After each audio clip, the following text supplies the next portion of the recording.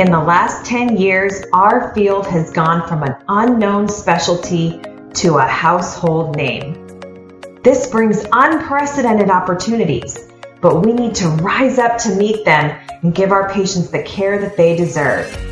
In order to help others get better, we need to be better. This podcast will help you to become more confident with your patients, more successful in your practice or business, and a leader in pelvic health. And we're going to have some fun along the way. Join us as we rise together. We're Jesse and Nicole Cozine, founders of Pelvic Sanity Physical Therapy and the creators of the Pelvic PT Huddle. And this is Pelvic PT Rising. Hey guys, welcome back to another episode of the Pelvic PT Rising podcast with Jesse and Nicole Cozine. Hey Nicole. Hello. We are answering one very simple question today that is going to take us into a lot of different areas, but are we, and by we I mean you, are we primary care providers? This will be interesting. Now, before you guys get your panties all in a bunch about it, notice I did not say primary care physicians. I said primary care providers. So we're going to go into that today, why I think it's such an important distinction to make for our profession and for our specialty, and how we can be doing a better job at this and actually using the $150,000 doctorate that we have gotten. Yes, and before we dive into that, we are going to be talking to you a little bit at the end here. Nicole has a new masterclass all about medical procedures. We're going to talk about where that came from and how it came to be. But the registration for that is open today. So that is going to be on pelvicptrising.com/procedures. We'll tell you a little bit more about it and how it came to be a little bit later in the podcast after we talk about this. But you're going to see how intricately that is tied up with the question of what the role of pelvic PT, pelvic OT, pelvic rehab is for our patients. So Nicole, talk to me a little bit about the problem that our patients face. Why do they need, I feel like there's this role that we're talking about that is just, it's unfilled right now. Like, why do patients need that true, like, pelvic health primary provider? Well, there's a couple of things. I think that the way that especially in the US, the medical system is set up, like, no provider is really seeing the big picture. They don't have time. They maybe don't want to. And patients are trained to go to those people first. The other 図is that there is just an appalling lack of knowledge about pelvic health diagnoses, the musculoskeletal role, the neuromuscular role in pelvic health diagnoses. And so in the medical community in general, and those two things I think are the biggest issues with where we are right now. Yeah, I think that's something that we've seen a lot because we obviously see a lot of really complex patients. We see a lot of out-of-town patients here at Pelvic Sanity. And I think one thing, even just talking to them on the phone, every single person that we've had, I think, come out feels like no one really has their arms around the big picture. They feel like they go to this specialist and they look at that thing, and then they go to this specialist and they look at this thing. And no one is ever really taking a look at that big picture, saying, what's really driving this? What's the biggest bang for your buck? And you can totally see it, right? You go to a urologist, and we'll speak about something that I know a little bit more about just from the IC solution, but you go to a urologist and ask them about IC symptoms. What do they tell you? They tell you bladder installations and Elmeron. They don't talk about the benefits of diet and nutrition. They don't talk about physical therapy, which is what the AUA literally tells them to recommend. They don't talk about acupuncture. They don't talk about getting enough sleep. They don't talk about any of those other things that can make a difference. It's like, hey, I'm a bladder specialist. You come to me. Here is the bladder focused things that I can offer you. Right. And it's not even that is so terrible. I mean, I can see it from their perspective. Like, that's all they can do. The problem is that they don't present that to the patient in a way that's going to be helpful to the patient. So it gets misconstrued by they're just saying, hey, you need to do this because this is what I can offer you. And the patient is hearing, this is the only thing that I can do for this condition. And when there is, like I said, an appalling lack of knowledge about how the pelvic floor is involved in a lot of these pelvic health diagnoses, that's where the patient is really left pretty much SOL because they're not getting the full breadth of what they should be getting in terms of their referrals. And this is not, and you guys have heard us say this, I hope, a couple of times before on this podcast, it's not to bag on physicians or other specialties. Like, there are intrinsic limitations to our medical system. Like, you get 15 minutes max with a patient. You are double booked. All of those different things. And so it's not saying that there's a right or wrong, but the fact of the matter is that physicians generally do not have either the time or the breadth of expertise to really sit down with a patient and walk through each of their different options, all of the different pros and cons, understand them as a human being and their history. You got 15 minutes and half of that is going to be charting. So you got to get in, get out, and get on with the next person. And I think that's the amazing role that you guys as pelvic rehab can play in your patients' lives. Like, we talked a little bit about this on our last episode, but you guys are going to see somebody in your plan of care for literally more time cumulatively than they have ever spent in a doctor's office, and probably, hopefully, than they ever will spend in a doctor's office. Yeah, this is where I think that there's an interesting distinction between our quote unquote specialty areas. I feel like as a physician, your specialty area gets more and more narrow, right? So urologist gets more and more narrow. If they specialize in pelvic pain, that's even more narrow. But for us, I think that part of the big definition of us being a specialist in the field that we're in, physical therapy, rehab, our area of specialty requires us to have a broader view of the patient to see that whole person. And that's a big distinction that I really am challenging us to embrace. Well, I think you kind of have to, right? The field has kind of pushed the doctorate level education, the extra ability that you guys now have. Well, I mean, this is the downside of that. If you want us to call it a downside, like, there's a bigger responsibility now that there is. Like, you guys are the people who, for your patients, are in the best position to make sure that they get to the right specialist, that they understand all of their options, that they have that big picture view. And the problem is that in order to be able to give them the big picture view, you have to know all that stuff too. Totally. And this is actually bringing me back to a little bit to PT school. So I graduated PT school in 2006. And, we all had Vision 2020. Not all PT schools at that time were doctorate level programs. And I can remember having debates in PT school. I forget what class it was, probably some stupid, some throw in. But now that I look back, I'm like, oh, this was actually a really important discussion on where is our field going. And at that time, it still is. But at that time, especially, it was very much medicalized. Our PT was very medicalized. It was, what does the doctor say? And they're writing the prescription. And there was not really direct access at that time because that was still just a budding sort of concept. And I remember debating in our class about we better be careful what we wish for. There's going to be so much more responsibility, so much more liability, so much more all of the things when we go to this doctorate model.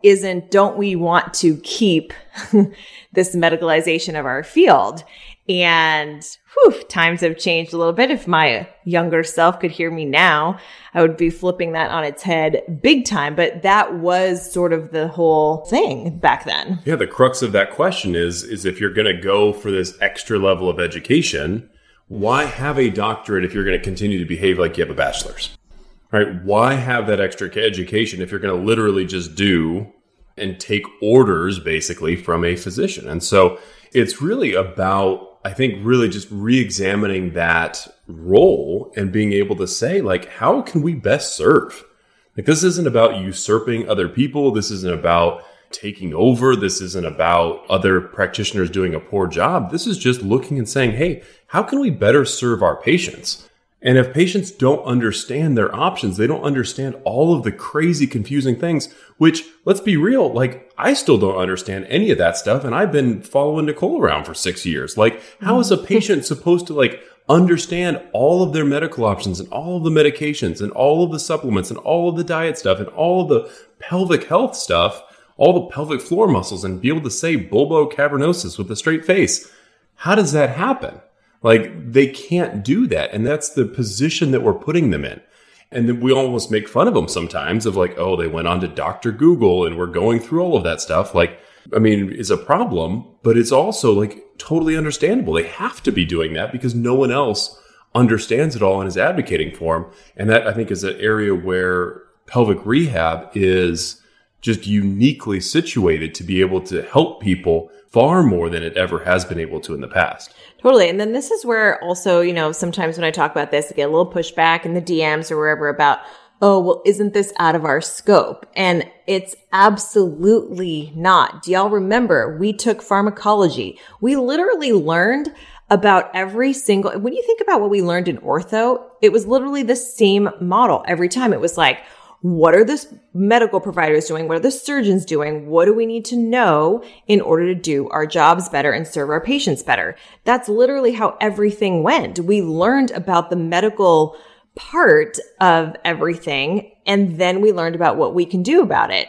And what I feel sometimes is lacking in the entry-level sort of pelvic health stuff is that we get so focused on learning this really novel skill of doing internal examinations. And it's a very much a big time skill that we have to learn and take into account and hone that craft and all of that sometimes I think that we just sort of gloss over some of the medical management piece and we don't go into it as in depth with our patients.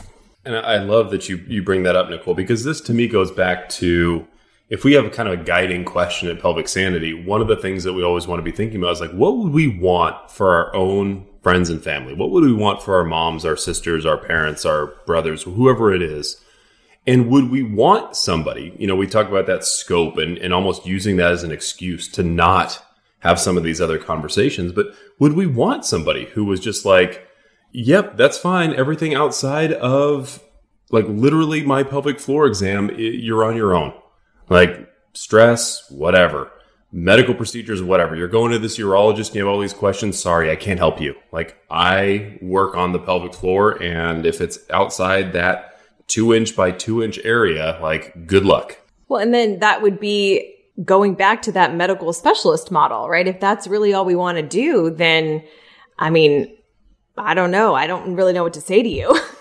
That should feel not good to you, honestly. And that's what the medical system has allowed these specialists to do, is get really super narrow. And we have to, in our pursuit of being a really good advocate and clinician for our patients, we have to break out of that and fight that urge to get more and more and more hyper specialized just in the pelvis. We have to look outside the pelvis. We have to look outside the pelvic floor, and we have to treat the person like a whole person. And that means that we also have to understand when some of that medical intervention is appropriate. And if it is appropriate, we have to have a freaking opinion based on the musculoskeletal and neuromuscular exam that we've done. That's in our wheelhouse. We have to have an opinion on what best medical intervention can be done to help that specific problem. And that's really where this masterclass is born. Nicole, preach. That's why we call it Pelvic PT Rising, right? Not Pelvic PT Status Quo. It'd be a boring as shit podcast. Right. But this it's seizing that responsibility. It's taking that responsibility seriously. And in the two things that we're really going to be talking about, really the whole aspect of knowing about what other options are available. One is the reactive kind, which we all need to be able to do. But what do you say about that when your patient asks you about a caudal block, about a tailbone procedure, about prolotherapy, about radiofrequency ablation? Like they walk in and they're like, hey, I read this great article that says that radiofrequency ablation can cure my pudendal neuralgia. Is it silence? Is that what it is? Like, what do we know about that? What can you tell them? How do you interpret that information for them? And let me tell you, the answer is not, well, go ask your pain management doctor, because even though that's the person doing the procedure, they do not have all of the information that we have knowing that person. We have a situation right now at Pelvic Sanity where somebody is relatively complex, that's had a ton of pain for a very long time. And she came to one of my therapists and was like, oh, what should I do? And, in our mentorship sessions and stuff, we go over that case. And then my question back is, well, what do you think is the actual problem? Like it all comes back to our recommendations need to be based on what we actually think. And we have to have a hypothesis. We have to have a working hypothesis. We have to be constantly feeling that out and figuring out what is the actual driver to the symptom, and is medical intervention appropriate at the right time for the right patient? And if so, what am I going to recommend that's going to give me the biggest bang for my patient's buck? Because literally some of these things are super duper expensive. You think pelvic PT is quote unquote expensive. You pay $3,000, $6,000. I've seen it as high as $20,000 for a friggin' pain management person in LA that's charging that much for obturator, internist, trigger point injections, and pudendal nerve blocks. Like, if we're going to be recommending that to people, we have to understand the implications of what we're having them go to do. And it has to be at the right time, because if we do it too early or don't set the expectation to the patient the right way, then we're just at fault for that intervention not working or not being as effective as it could be than the physician providing it. Yes. So I think there's so much on that. That's why I'm really excited, Nicole. So talk to me about this masterclass, all about medical procedures. How is this going to help people kind of take that responsibility to seize control of their doctorate level education and truly become this primary care provider who can really guide and oversee their patient's whole care? Like, what's the goal here? So the goal is to be able to understand some of the most common things that pain management doctors, urogynecologists, gynecologists, all these different medical providers, the procedures that they can offer patients, that's going to take a look at the tactical part of like, what is it? Who's it indicated for? But the big jump that I'm really excited about sharing with you all is, from a PT perspective, what are the things that we should be looking at in our patient to choose or recommend one of those things over another? And there's a lot of different permutations of how we can do this. For instance, if someone has tailbone pain, or if somebody has SI joint and tailbone pain, and you also know that they have pelvic floor dysfunction, and you know specifically which muscles are the problem, you know, your real choices are trigger point injection, Botox, caudal block, and some sort of sacral nerve root block. That's 4 choices that you have. And the order in which you recommend those things matters based on your PT evaluation and examination. And so, and you have to take into account the whole person. What are the patient's expectations? What's their personality like? Or they in a catastrophizing state? All of that stuff we have to take that into account to what we recommend for that patient. That's so important. So, and going back to that, that's a great, I think, example, Nicole, of the complexity of what we're talking about. Because if that person with those same symptoms, right, and you would say that of those 4 different options, all 4 could be the quote unquote right one for a certain patient at a certain time. And if they go into their pain management doctor, who has none of the information that you have, has not been working with this patient for 6 weeks, 12 weeks already, has not been feeling their pelvic floor, has not checked the position of the coccyx, whatever else you guys do in the treatment room, like, they have none of that information. They are literally flying blind with whatever it is that they're more comfortable doing, with what they learned best in school, whatever reimburses them more. Let's be real. Like, it's a crapshoot, right? If you send somebody in and it's like, hey, these 4 things could all be it, like, it's a total crapshoot on which one they're going to come out with. Right. If you don't guide the process. Totally. And at the end of the day, what they're doing is going off of the information. They go off of symptoms. My patient comes in and says, I have pain here. They recommend the thing that they feel like will address that acute pain there. Well, they also might not know about the chronicity of pain and that patient's personality. And they don't necessarily know, because they aren't doing very much evaluation of the musculoskeletal or neuromuscular system, ironically.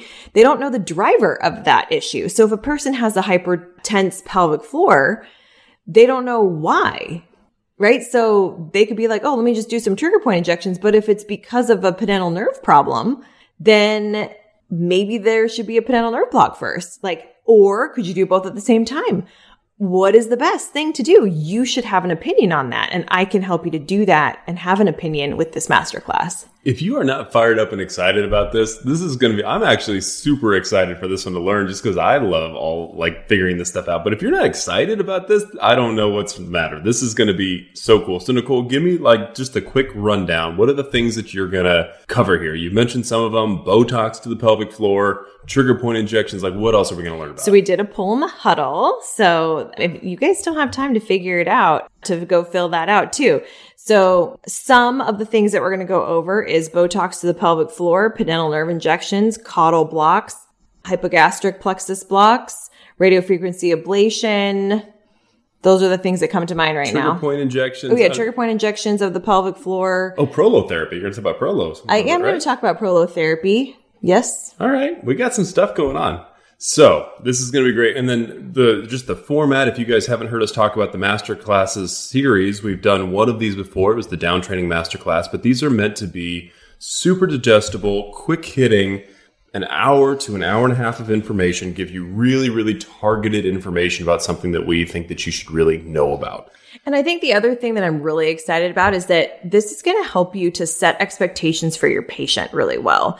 Because I think that's another big area that's lacking in the medical management part of this from a physician standpoint is that sometimes there's very unrealistic expectations on how well or not well intervention is going to work. And so when we have a basic understanding of the driver and what we're recommending and why, we can also be recommending something that's going to be either diagnostic or therapeutic. And that's a big help to our patients to give them context about why we're doing a certain medical intervention. And that's something that they don't get from their physicians very often. Oh, that's going to be really interesting to go through the pros and cons, the time that it takes, all of the effectiveness, all of that stuff that you're going to be going through. So masterclass, let me give you guys all of the details. If this is something that sounds interesting, it is going to be going live on Tuesday, the 16th. That's next Tuesday. If you guys are listening to this on Thursday when this podcast drops, it's going to be an hour to an hour and a half. It's going to have a whole live Q&A. You will get a replay. It is 2020. You have lifetime access to it. It would be silly otherwise. It is $47. So we want this to just be a total no-brainer. If this is something you've ever wondered about, had questions about, this is going to ask all of that stuff. You can go back and access this again and again with that. Space is limited on this. It is first come, first serve. So please, registration is going to be open today on Thursday, the 11th. So make sure you register. That is at pelvicptrising.com/procedures. pelvicptrising.com/procedures. Procedures is plural. There is no Con Ed for this. You guys know our thoughts on all of that. It's our masterclass. You guys are going to learn stuff that is going to affect the rest of your career. You do not need 0.1 hours of Con Ed to count for this thing. Get MedBridge, get your Con Ed out of the way, and then take the stuff that you really care about. So that's the whole stuff on the masterclass, Nicole. Anything else to say on the masterclass? And then I want to bring you back to one other big question that we had on this whole thing. No, I just feel like this will really enhance a lot of your guys' practice, honestly. Going back a little bit to my training, I really am thankful and grateful for the amount of physician interaction that I was able to have at a really young pelvic PT stage of my career. And then I had a really, really good mentor in another place that I worked that had also been working right underneath a really prominent urogynecologist in our area. And so there are so many other little nuances and little clinical pearls that are going to come out of this masterclass about when to recommend something and how and all of that stuff and how to talk to patients about it. You guys know I always like the tactical part of that too. I'm really grateful that I've had that underpinning in my career the whole time, and I'm excited to share that with you guys. It's so interesting to me because a lot of times I feel like you're just shocked when people don't know some of this stuff because you had that history and it's been part of your practice for almost 15 years. And then I ask you that follow-up question of like, well, where would somebody else have learned this?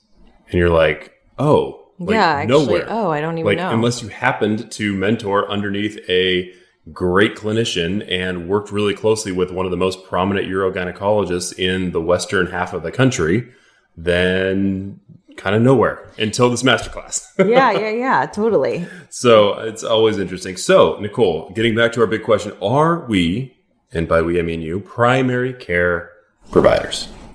Well, we sure as hell should view ourselves like that. Yes, we are primary care providers, and that is, we want to be the people that if somebody has a pelvic health concern, they are being like, wow, I need to find a pelvic PT or OT. I need to find a pelvic person. And that's going to be us. And then we can help them figure out exactly what the driver is and then help them to get to the right medical person. That's how we want it to go. That's what having a doctorate level education should mean for us. And if that scares you a little bit, it should, because it's a lot of responsibility, but it's where our field is going. And it's where we need to step up and take on that responsibility head on. Love that, Nicole. That reminds me of that line in Armageddon about that responsibility should be some combination of exciting and scary, right? Is it 98% exciting, 2% scary? Is it 98% scary, 2% exciting? I don't know. But either way, this is going to help you kind of get in that mindset of being that primary care person for your patient, because that is what they need. So guys, if you have questions about this is probably in the top 10 of controversial things, controversial in quotes, but controversial things that Nicole has said. But let us know what your thoughts are. Are you a primary care provider? Do you want to be more of a primary care provider?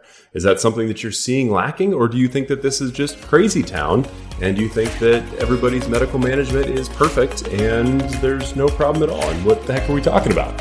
We want to hear from you guys. We always love that feedback. Let's keep this conversation going. And let's continue to rise.